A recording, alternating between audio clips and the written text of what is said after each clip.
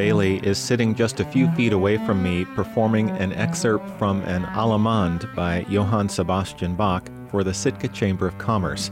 He performed this piece in its entirety just this past April at a concert venue made famous in 1970 by Johnny Cash.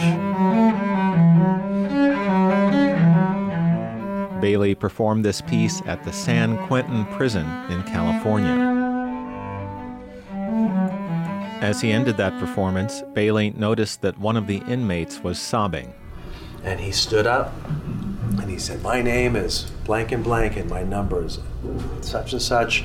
And he said, "And I don't know what's happening to me, but the sound of that cello is making me all tore up.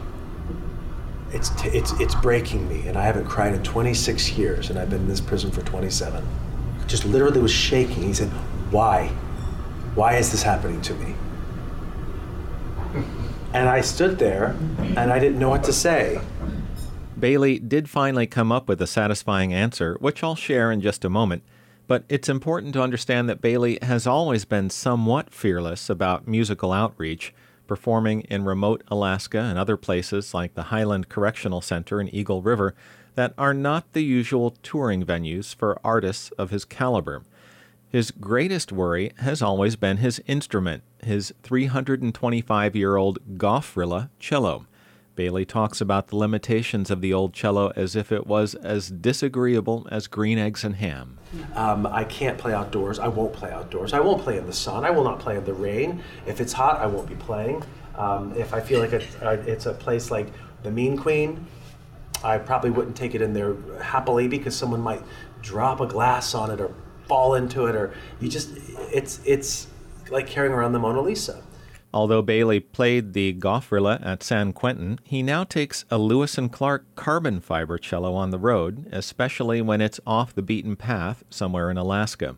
Listed at just over $7,000, the sleek black instrument is not cheap, but it's pennies on the dollar compared to his concert cello. And it's cool. He tells kids that it's made out of the same thing as Batman's car.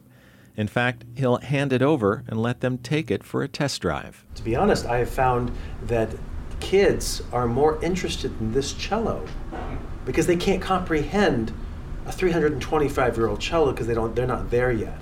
But they're like, "This is the coolest looking thing they've ever seen. I mean, my God, look at it, this is awesome." Yeah. I'm like, "You want to play it?" And then that's even more awesome because they can get up, and I've got more pictures of little kids playing this cello, and have it. I just need a spray thing of Windex when they're done.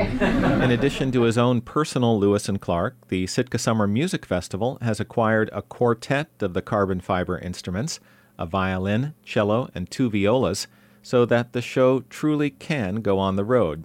Bailey is absolutely sincere when he says that he believes that chamber music is the people's music.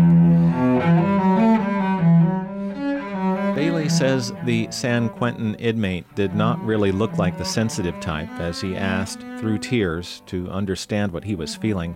Someone handed the guy a tissue, though, and Bailey came up with an answer. I told that guy when he cried, I said, "You just reminded yourself you're human. Welcome back." Welcome back. The perfect and perfectly unexpected theme for a double billing between a classical cellist and a country music great. Reporting in Sitka, I'm Robert Woolsey.